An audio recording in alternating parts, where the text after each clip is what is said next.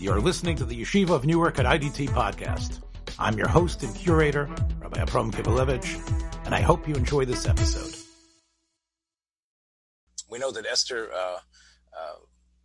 gives in to what Mordechai wants, essentially with a caveat, as we see here in Perek Daled. The pasuk says, "Oich kanoises kol haYehudim animtzoim b'Shushan v'tzumu alai v'al tochlu v'al tishtu shloshes yomim l'layla v'yom." There are many that say that is the source of why we're fasting today. There's another svar is that this was the day of the Milchama, which of course meant that the good Jews would be fasting and davening to the Ribono Shalom before the war began. So, either way, clearly, Tainus Esther is definitely connected to the idea of how fasting can affect things. And this was, of course, one of the things that Mordechai did not ask her to do. Mordechai asked her to go and be mevakesh l'schanein l'fnei HaMelech. She adds the fasting. Then she says, "U'v'chein avoy el HaMelech." After we do the fasting, which is Esther's addition to the situation, then I'll go in, asher lo chados, v'chasher avaditi. Okay, so that's the pasuk that Esther says. The Gemara in Megillah, quoting this pasuk, says, "Amar Rav Abba, shaloi kados." Why? What do you mean shaloi kados? Kol yoyim v'yoyim ad achshav yisi ba'ones, v'achshav ani b'rotzon. So, meaning that this is not the dos that you can't go to the king unless he gives you permission, which is the simple pshat in the pasuk. Mordechai says, "Go in even though you haven't been called."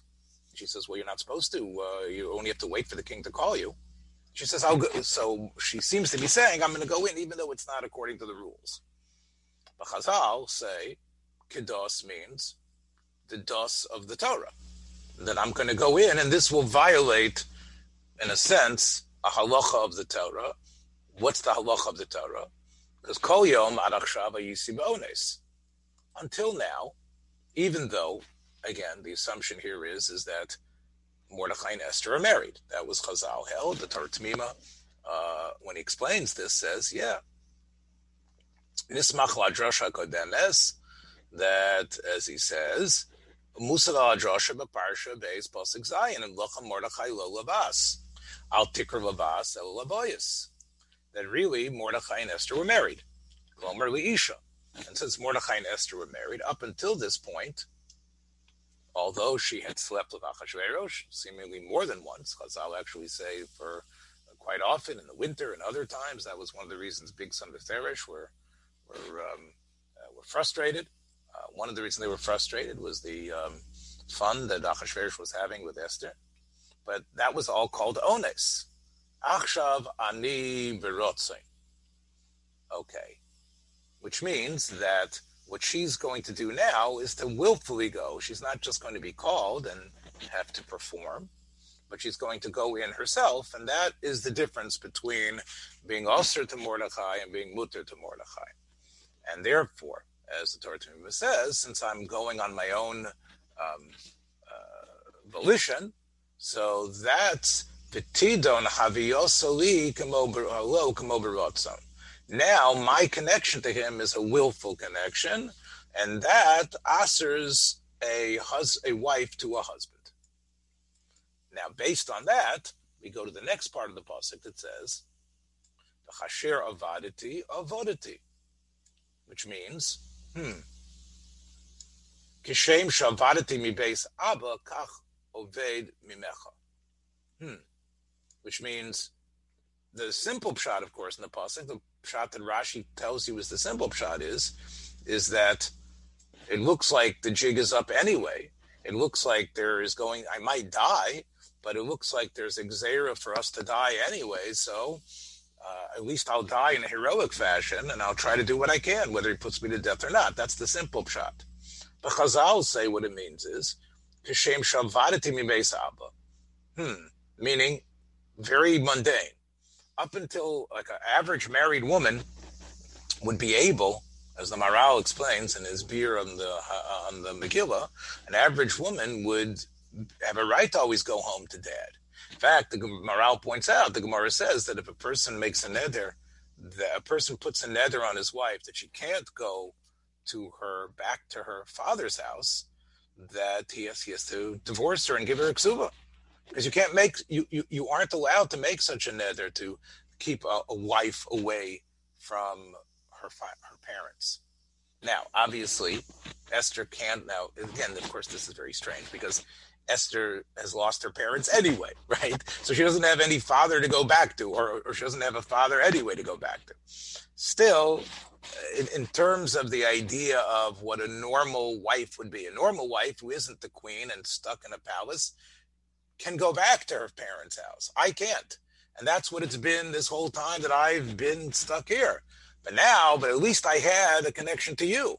Now I'm going to lose that connection to you as well, because even though we could still be friends in a way, but we cannot be married anymore. I will be usher to you from this point on. So that is the Gemara in Megillah. As you can see, Rashi quotes it as a second pshat. Rashi starts the pshat, and he calls this the Medrash Chachamim. Okay. So, the Maharal asks an interesting question here on this. First of all, he says, what is that? Why is it that Chazal take this pasuk and obliterate the pshat in the pasuk? So the Maharal says the reason is, if you look at the simple pshat, it sounds like she thinks she's going to die. Now that doesn't sound like Esther, does it? Didn't she know she was fasting? I mean, she shouldn't even talk this way, right? Right. That's the way. That's very negative, right? And especially Mordechai said that that God is still caring about them. They're still revach v'atzola. So she shouldn't say that. She should say, "I'll go in and hopefully things will be well," instead of kasher avadati avodati. Right? As if, I'm finished. So that's the reason why Chazal say that it has to do with this halachic situation. Okay, now the Maharal asks another question. The Maharal asks, well, Mordechai didn't ask her to go in and strip, right? He asked her to go in and to beg for the nation. And the truth is that even if she isn't necessarily going in for the sake of sex, although I guess she will give Achashverosh sex if that's what he wants, because she needs to ask him a favor afterwards. That's the Maharal's question. He says, she doesn't have to, as you can see. I mean, look, maybe she goes in and Achashverosh still forces himself on her and she's not happy about it. So here the Maharal again is dealing with a halachic point as well. Why is this more ratzon than what has happened up until now? Up until now, Mordechai and Esther can be considered halachically viably married, and she's considered a rape victim consistently, and a rape victim is mutter to a husband. It's only Eishes Kayan who can't sleep with her husband anymore. But a woman who was raped under duress, etc., she is allowed to be back with her husband. And that's what the situation seemingly Chazal are saying here. Why over now can't we say that she didn't want it? So the Maharal says, because I'm going misiyachademi baratzon, because I'm going there willfully, and definitely the possibility is that he might then force himself on me, whether I like it or not. So that turns everything into ratzon. That turns the whole act into an act of ratzon. So that is the Gemara in Megillah. Now, before we think about this, we probably, should wonder, well, let's second.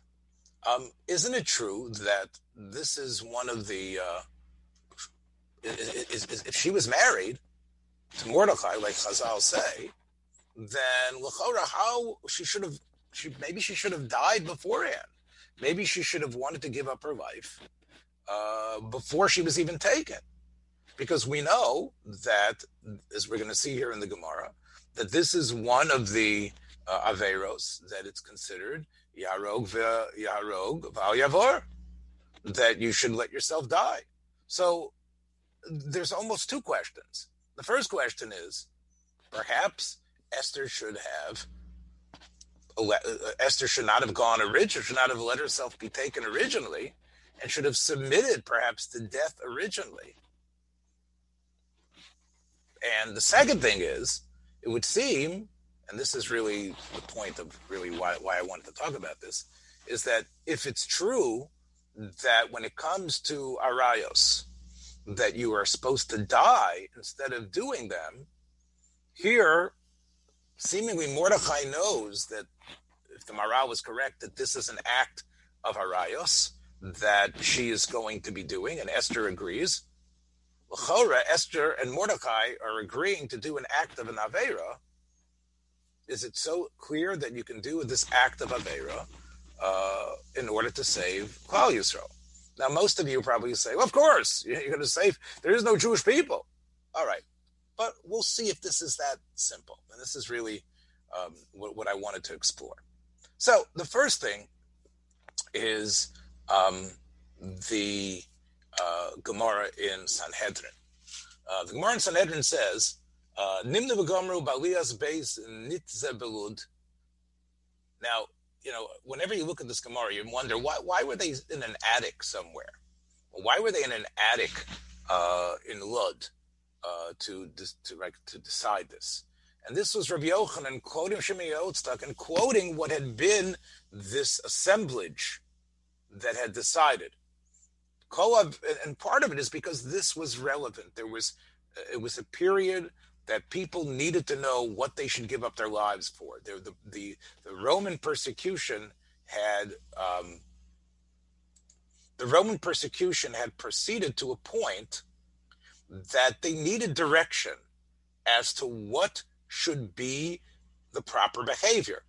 So it was a group of Rabbanim all together who decided that Yarog Val Yavor, we'll see, meaning, let's see it again, I'm sorry.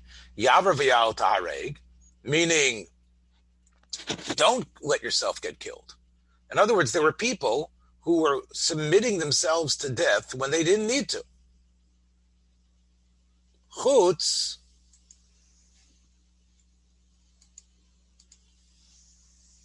from Avodah Zarah, Gilui Arayos, and Shvichas Damim. Those three you can become a martyr for. But what they were trying to do was limiting martyrdom. Okay. So first the Gemara goes into an interesting question here from a brisa from Rabbi Yishmael. Because Rabbi Yishmael says, even if it comes to Avodah Zarah, a person should live. A person is forced. If a person says, bow down, is told by an overlord, bow down to this idol, sacrifice to this idol, if not, I'll kill you. Rabbi Yishmael says, do it. Right? Because it says, v'chai behem, v'lo sheyomus behem. Now, even though Rabbi Yishmael said that, he said, but that's only if it's happening in a private place. But if it's b'farhesia, there we have the pasuk, le'sachal l'shem kodshi v'nikdashti, which means that basically, what Rabbi Yishmael was saying is that unless there's a tzibur around, even for Avodah Zarah, a person would submit and do the Avodah Zarah. So the Gemara says that the people in Lud did not believe that Rabbi Yishmael was correct. They felt like a different Tana who says, we learn from the pasuk of Kriya Shema, V'ahavtas Hashem Elokecha b'chol levavcha b'chol nafshecha b'chol modecha, that you have to give up your life for Avos Hashem. Now, Avos Hashem means loving God, showing that love in all possible ways. And that means, of course, when someone asks you to do Avodah Zarah, that is a denial of your love of God. And therefore, as we say in Kriya Shema every single day, twice a day, that b'chol nafshecha, that you're willing to die for your love of God. So that is how we know that Avodah Zarah you have to give up your life for. Now, that's obviously, it's an interesting thing. You have Rabbi Yishmael. It is somewhat connected to the Purim story, obviously, because that is one of the reasons that Chazal give for why the Gzeira of Haman came down on us in terms of bowing down to the Heichal, the Tselem, of Nebuchadnezzar. And was that Avodah Zarah or not? So this is somewhat relevant.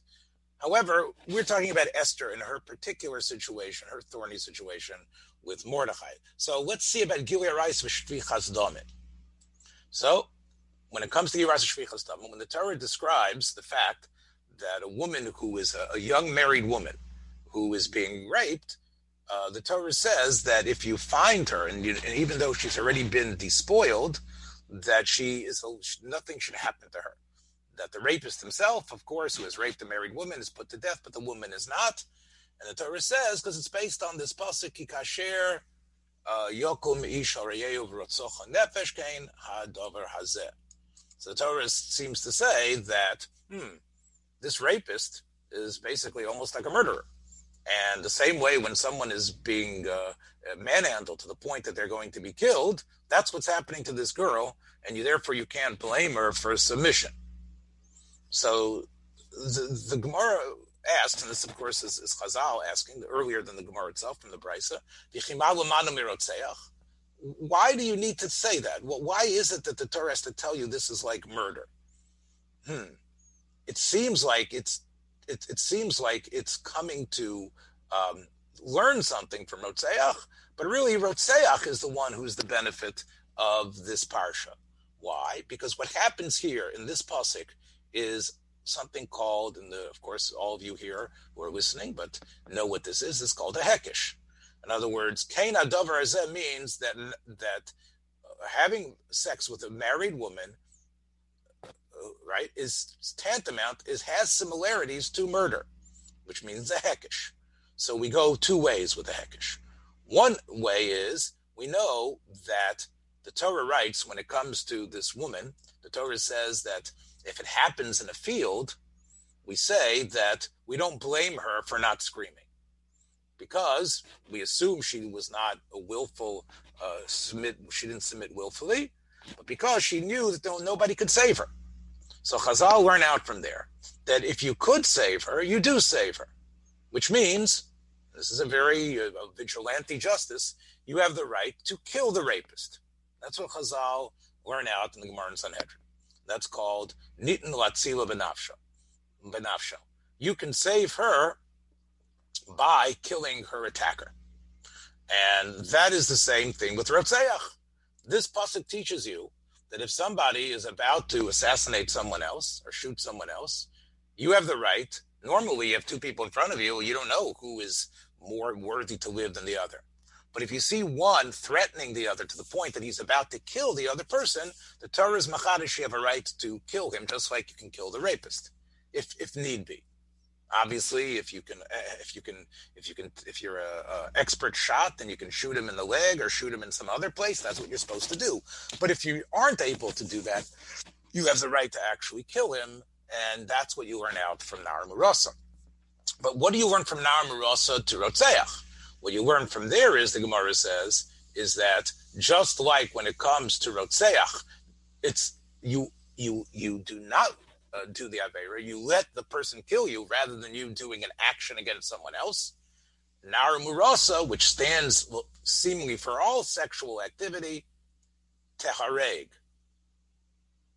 Now, what's interesting here is that it says Tehareg, Va'al Tavor. Sounds like she should die. Okay, so we'll come back to that in a second. What it seems to be from this Gemara is that if you read it Tehareg, it seems to be saying that a married woman should die rather than let this happen. Although if it does happen, and she, as we see from the pasuk, we don't consider her we don't consider her guilty to be killed, but it does say tahareg. Okay. The Gemara then says, well, how do you know that when it comes to ritzicha, that you should die no matter what? So the Gemara says, it's illogic. If somebody comes to you and says, the overlord comes to Reuben and says, if you don't kill Shimon, Reuben, I'm going to kill you. The case actually happened. where someone came to Rabbi and says, I've been given the choice. They want me to kill this Ploni, and if I don't, they're going to kill me.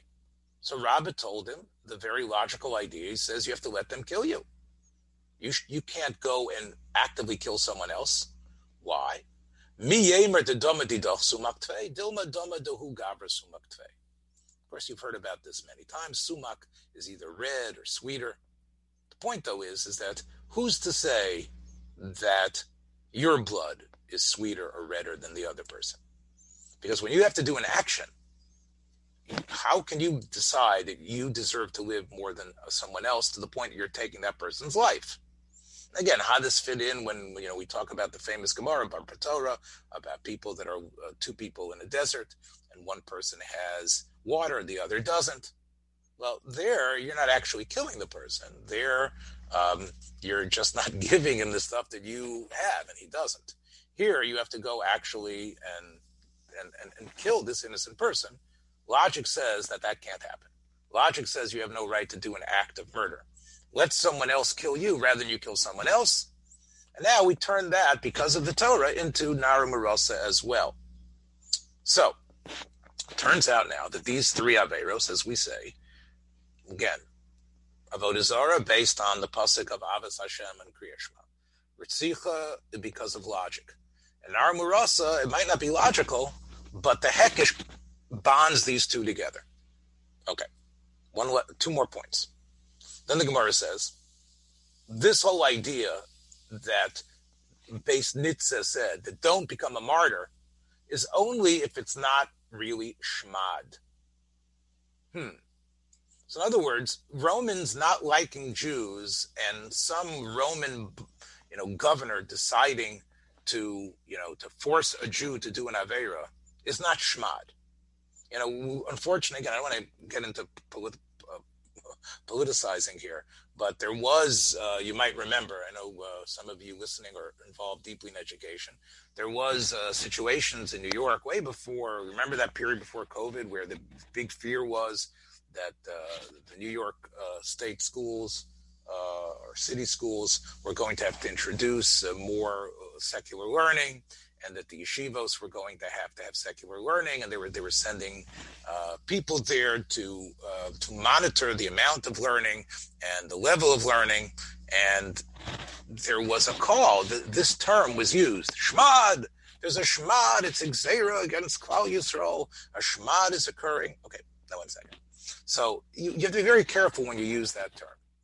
Shmad means, it comes like the same shorish of the word shmita, shamat, which means it's completely canceled, completely finished. Just like Shemitah is you can't work the field, or the loan that you owe is completely canceled with Shemitah, Shamat.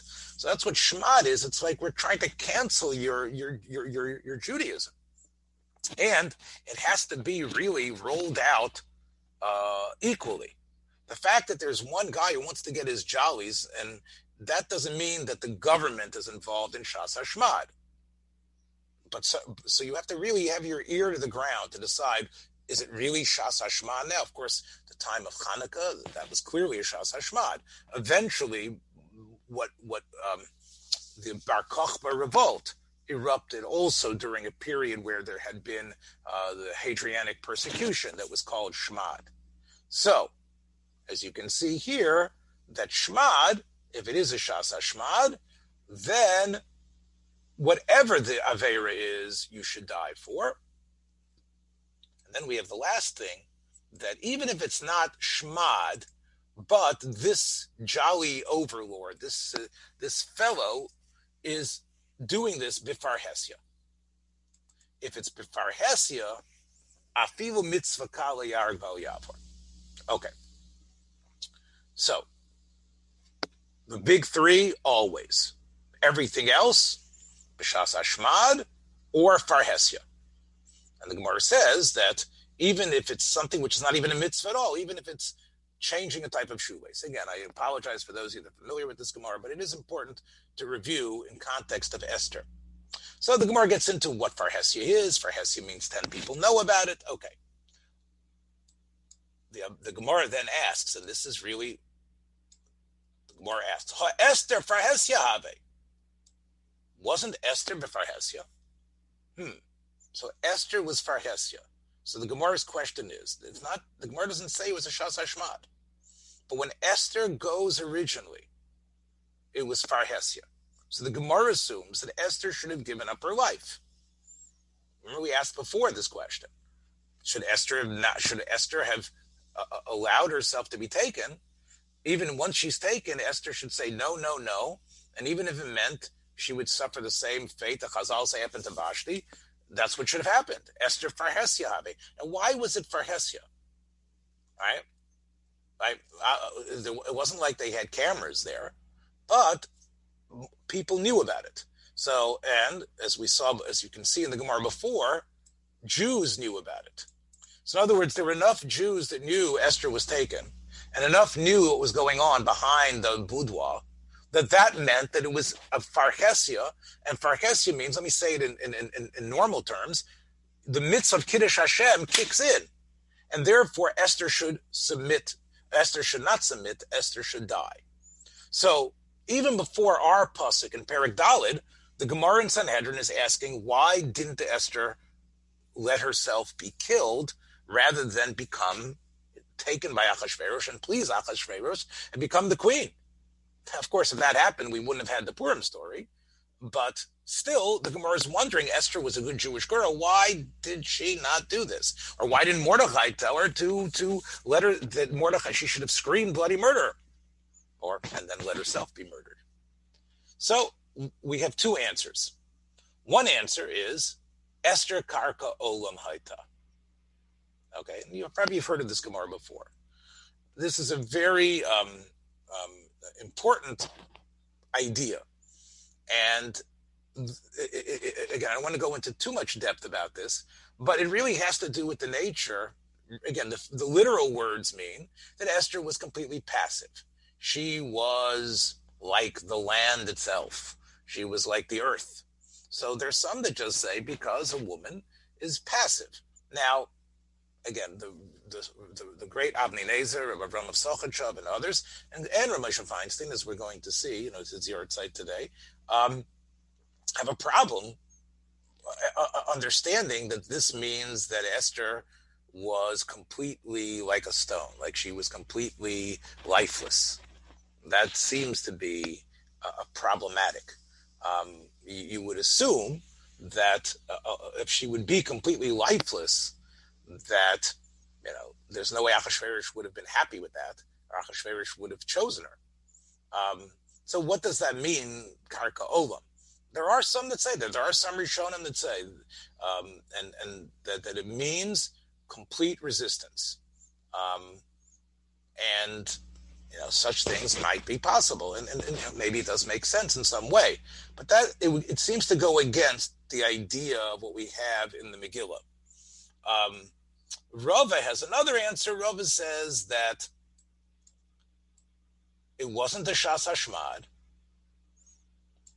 but it was Hanos Atzman. Meaning, it's not true Kiddush Hashem because Achashverosh wants it for his own benefit. It's not that this is a prime moment of Kiddush Hashem for Judaism. And even though 10 people know about it, but the fact that the non-Jew really wants it for his own purposes means that that really sets the stage of what this is about. If he's trying to get the Jew to be dismissive of his mitzvot, then that would be, if 10 people knew about it, the Jew would have to die. That would be the mitzvah of Kiddush Hashem. But here, what is primary is the desire of the non-Jew to have a benefit, to enjoy himself. And Rava, in fact, ruled that way. Rava said that, as you can see, Rava said that that if a non-Jew comes to a Jew and says, I want you to be Machal Shabbos for me, and if you don't, I'll kill you, well, it depends what his question is. If he's supposed to cut the grass in the non-Jew's yard and feed the non-Jews animals, then you know he isn't. What he's trying to do. He wants you to be an animal trainer for him. He wants you to be the animal feeder. So therefore, that's considered for what he wants. But if he tells you, Jew, I want you to cut the grass and carry it to the river and throw it in the river, then Rava says, you see, what he wants to do is to get you, and this goes on the supposition that there are a number of Jews around, then you know that he's trying to make a point against Judaism. Achashverosh is doing it for his own sake. Okay, so that is the Gemara. Now, the Rishonim ask a question here. The Gemara says Esther was Farhesia. Why didn't the Gemara question earlier that it's one of the big three, right?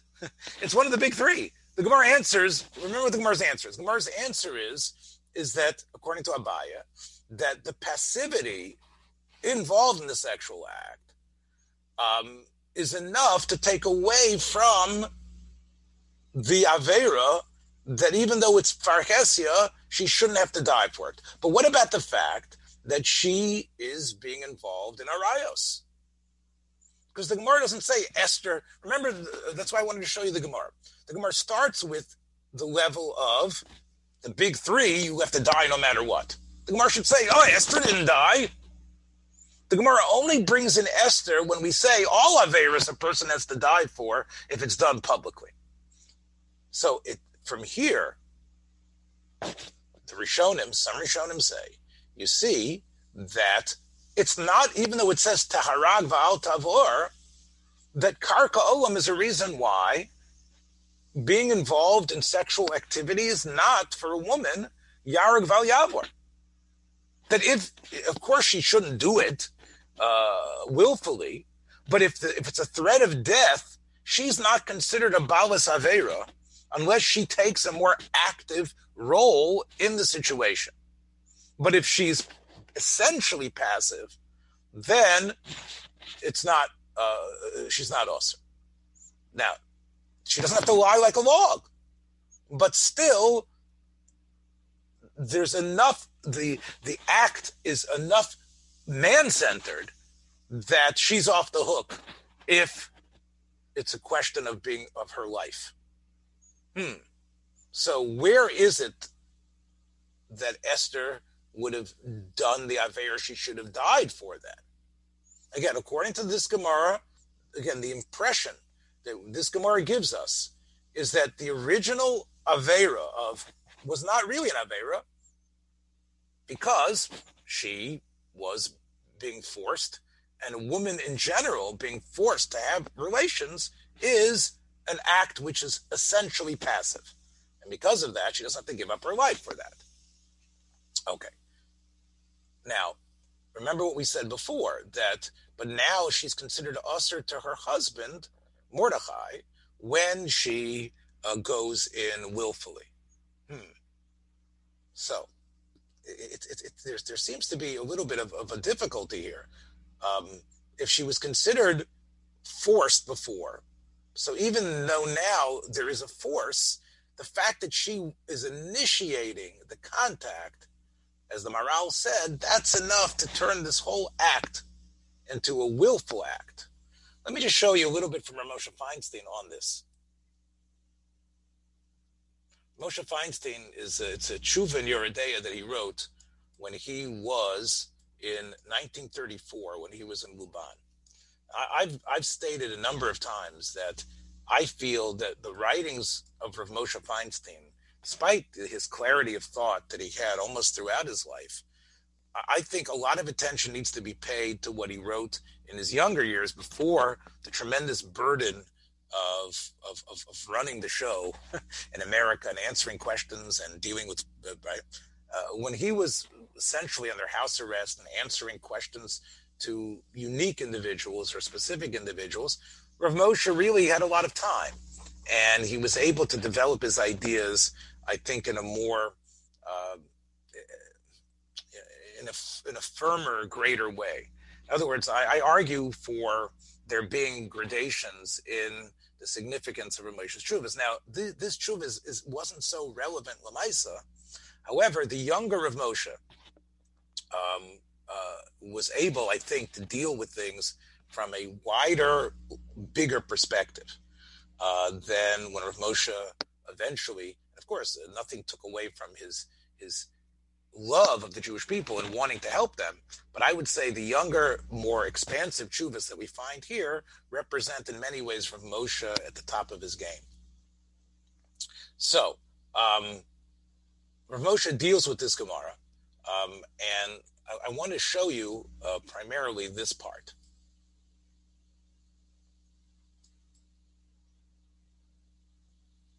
Rav Moshe said that he found in the Shita Mekubetzes, quoting the Meiri in Sanhedrin, that the Meiri wonders, why is Abaya saying she's Karka Olam? Didn't she take that path down to the road, right? When Haggai led her there, right? She didn't ask for anything, but she walks into the king. I'm not talking about what she does in Perek Hey. I'm talking about earlier in Perek Beis.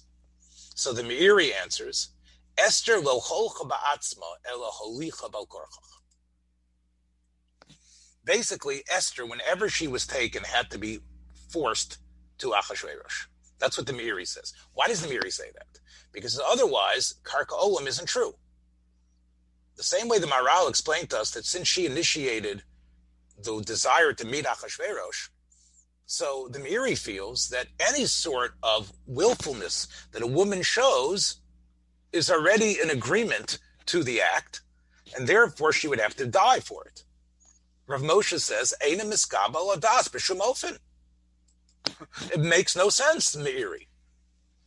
V'im kein ho Achashverosh mevin shehi Yehudit. Then Achashverosh would know that she's a Jew. He sees that they have to force her into him. They have to tie her feet and drag her in. And it's for sure the Gam Hayaharga.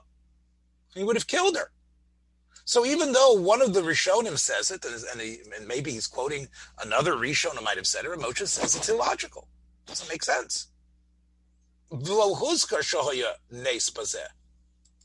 Doesn't say it was a miracle.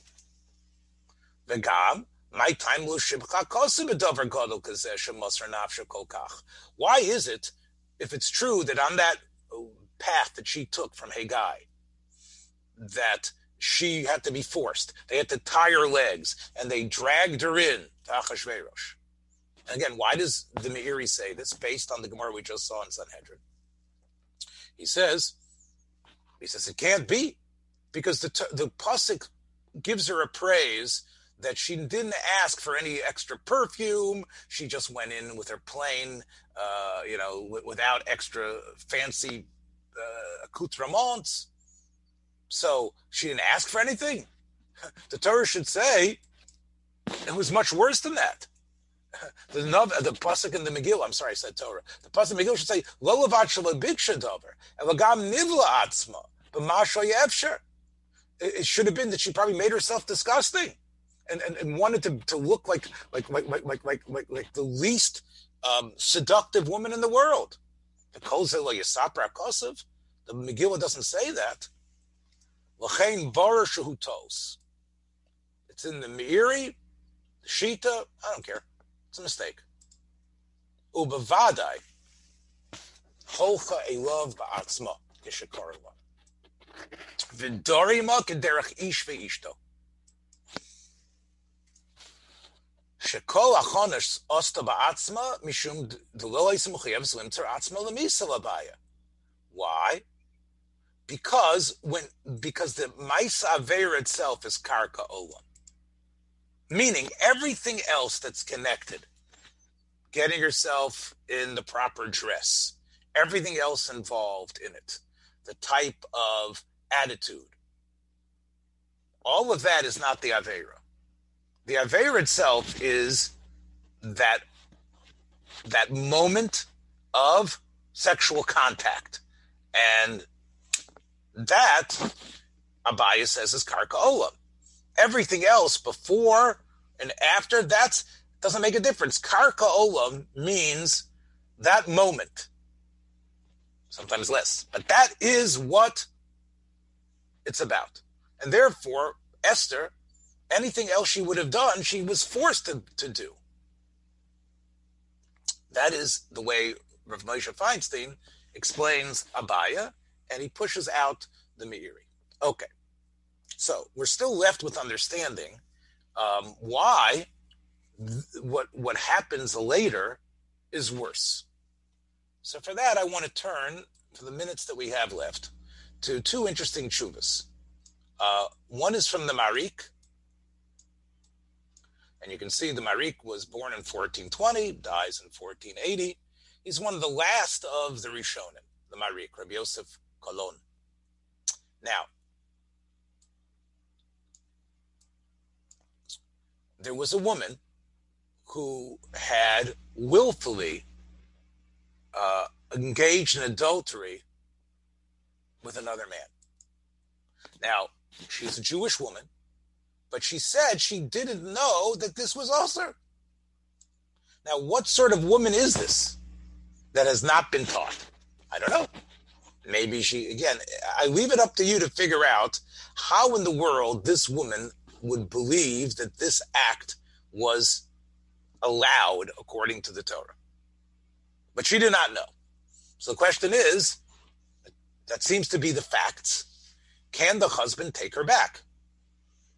So the Maharik says, we don't call her a shogeg to let her come back to her husband. Because she knew she was married, and she knew that marriage means, although she maybe not know the laws of the Torah, she understands marriage means that you're connected to one husband.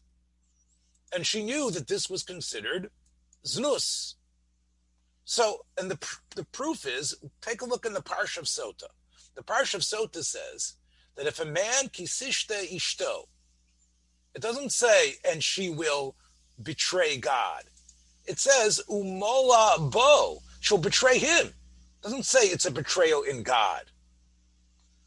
She doesn't have to understand the laws of the Torah, but she knows what marriage is. And a betrayal against her husband, although, listen to what I'm saying, although in terms of the Torah, she has no knowledge, and she might think the Torah allows this. She might think that the Torah doesn't punish you for this, but she knows that in a societal sense, that this is a betrayal in the marriage. A betrayal in the marriage, despite the fact that an ignorance of Torah, the Maharik says, means that she is a sota and she's usher to her husband. The Maharik proves this from Esther and from the Gemara that we started out with. Here it is. I'm going to prove to you, he says, it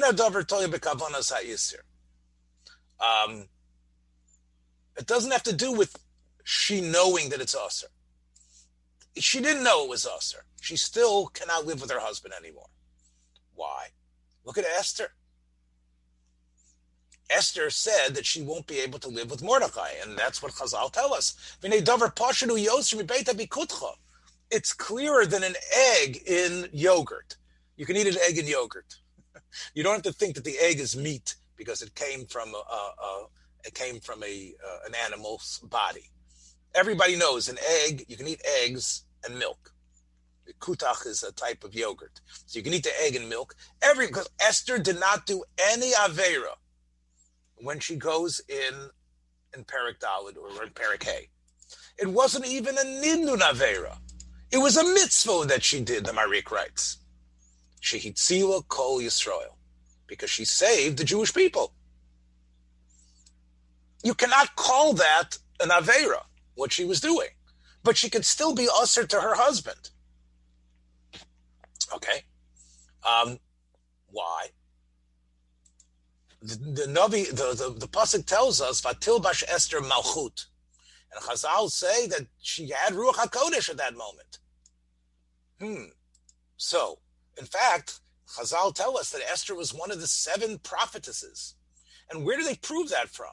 They prove it from the fact that it says that she was enclothed in royal spiritual garments. She must have been a prophetess. So, that was the moment that she becomes Usher to Mordechai. Are you going to say that she got Ruach HaKodesh with an act that was Usher for her to do? The two things can't go together. Lo tekazos b'Yisrael. You have to say that she did a great mitzvah. And true, Karka Olam was also true the second time. He says you see the same thing with Yael, Eshes Chaver Akeni. The Torah says she's one of the greatest women. She was married, and she submitted herself to relations with another man while she was married. So, but we say that she is also great because she was trying to save the Jews from this terrible murderer, this general Sisera, who could come back and do terrible things. Now,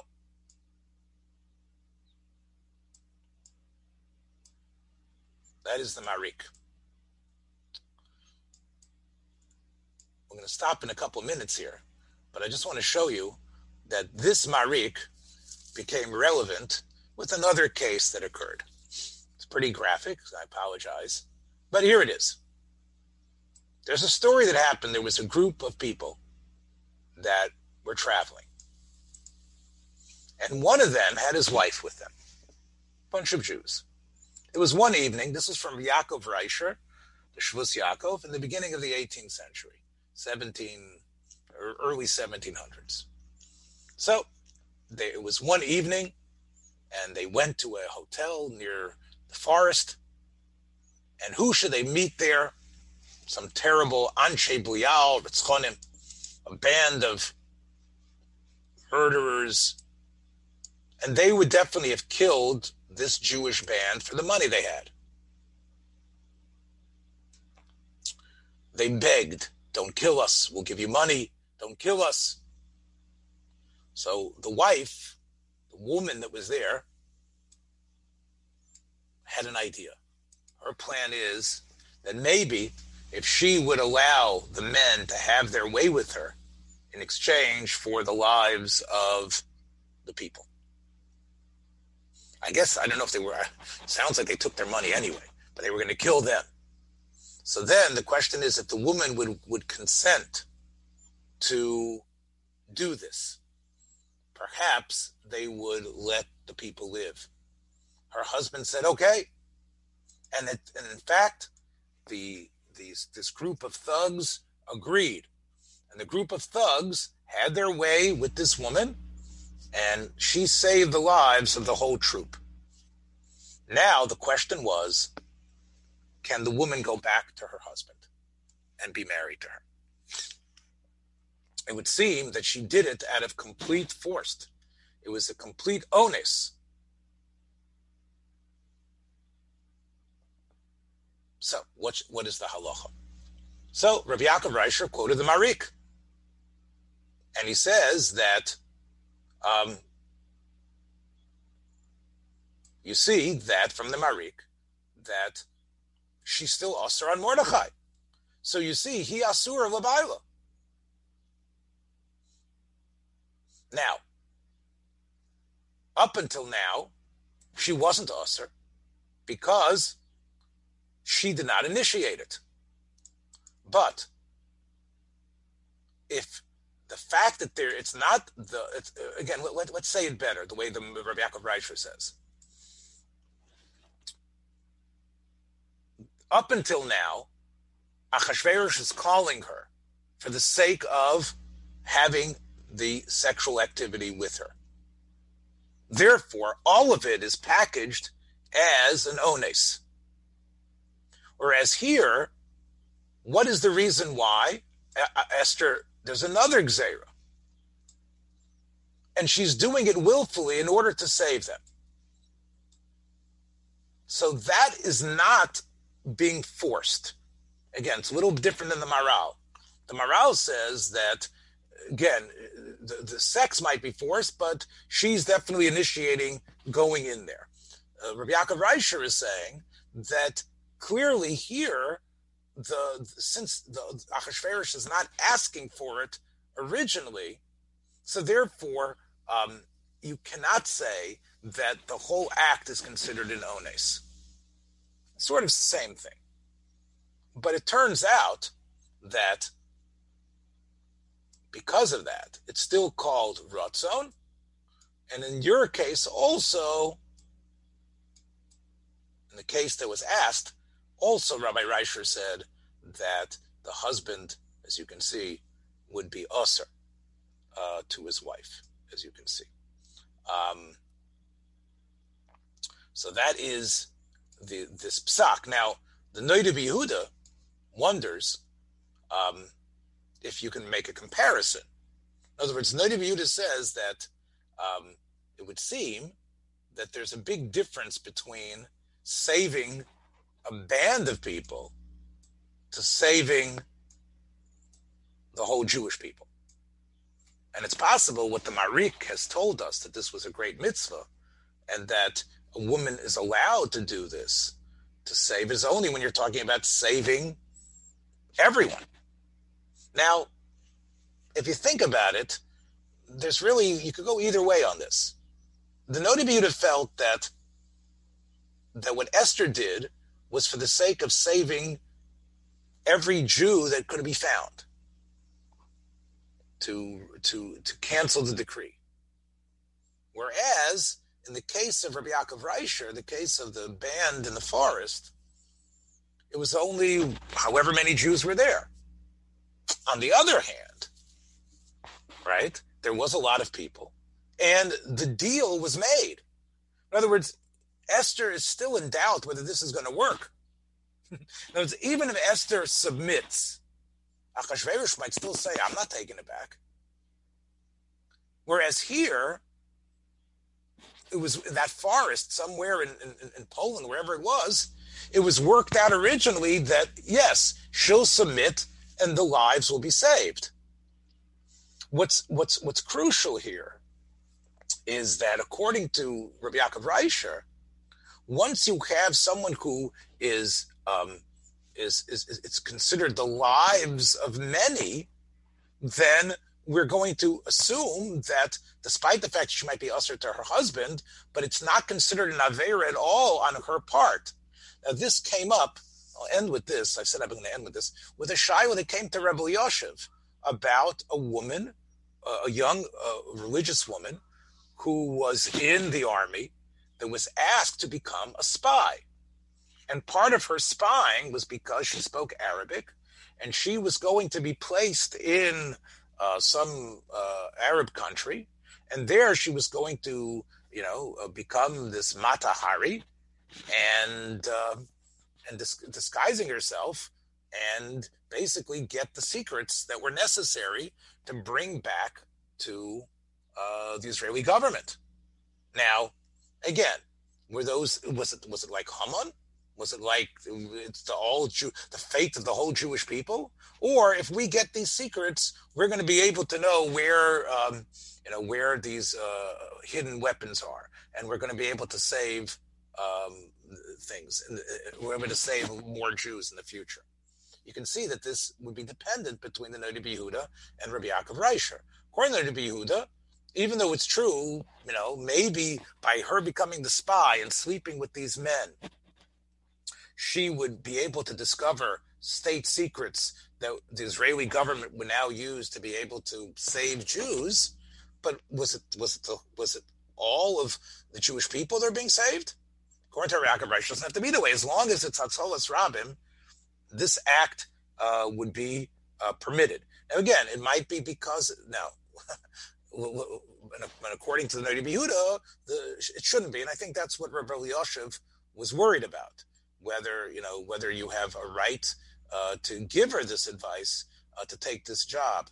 I think the other question here that we need to ask is, based on our discussion, what would be if a man was involved in this situation? In other words, is all of this it would seem from the language of the Maharik that it was this saving the Jewish people has to be this great thing. Is it only a woman? Is it only a woman because what she's doing at the end of the day is a passive act, as Moshe says, despite all the coquettishness and the preparation, the act itself is passive, and therefore it's only a woman because of the passivity plus this factor? Or would you say that anytime you have a mitzvah to save the whole Jewish people, or right, which is Hatzolas Klal Yisrael, Hatzolas Rabim, maybe any Aveira would be allowed, even an active Aveira that a man would do, a sexual act that a man would do, or any type of active of the three Aveiros. Right? In terms of now, it's complicated because the Gemara talks about what happens when you're supposed to be marauders come to a city, and the marauders say that we will kill everybody in the city unless you give us one of yours, one person to kill. So it's a Tosefta in Tshuvos. It says that you have to let yourself all be killed. And not give one of the people to death. However, if they indicate somebody specifically, then he's already, in a way, marked for death, like Sheva Bas Bichri. But before that, it would seem that, hey, if we're going to kill one person, but we're killing one person, we're saving a whole tzibor, right? Shouldn't it? Right? So it would seem that that this idea that the Maharik tells us that you're saving the whole Jewish people seems to be only connected to a woman in this type of action.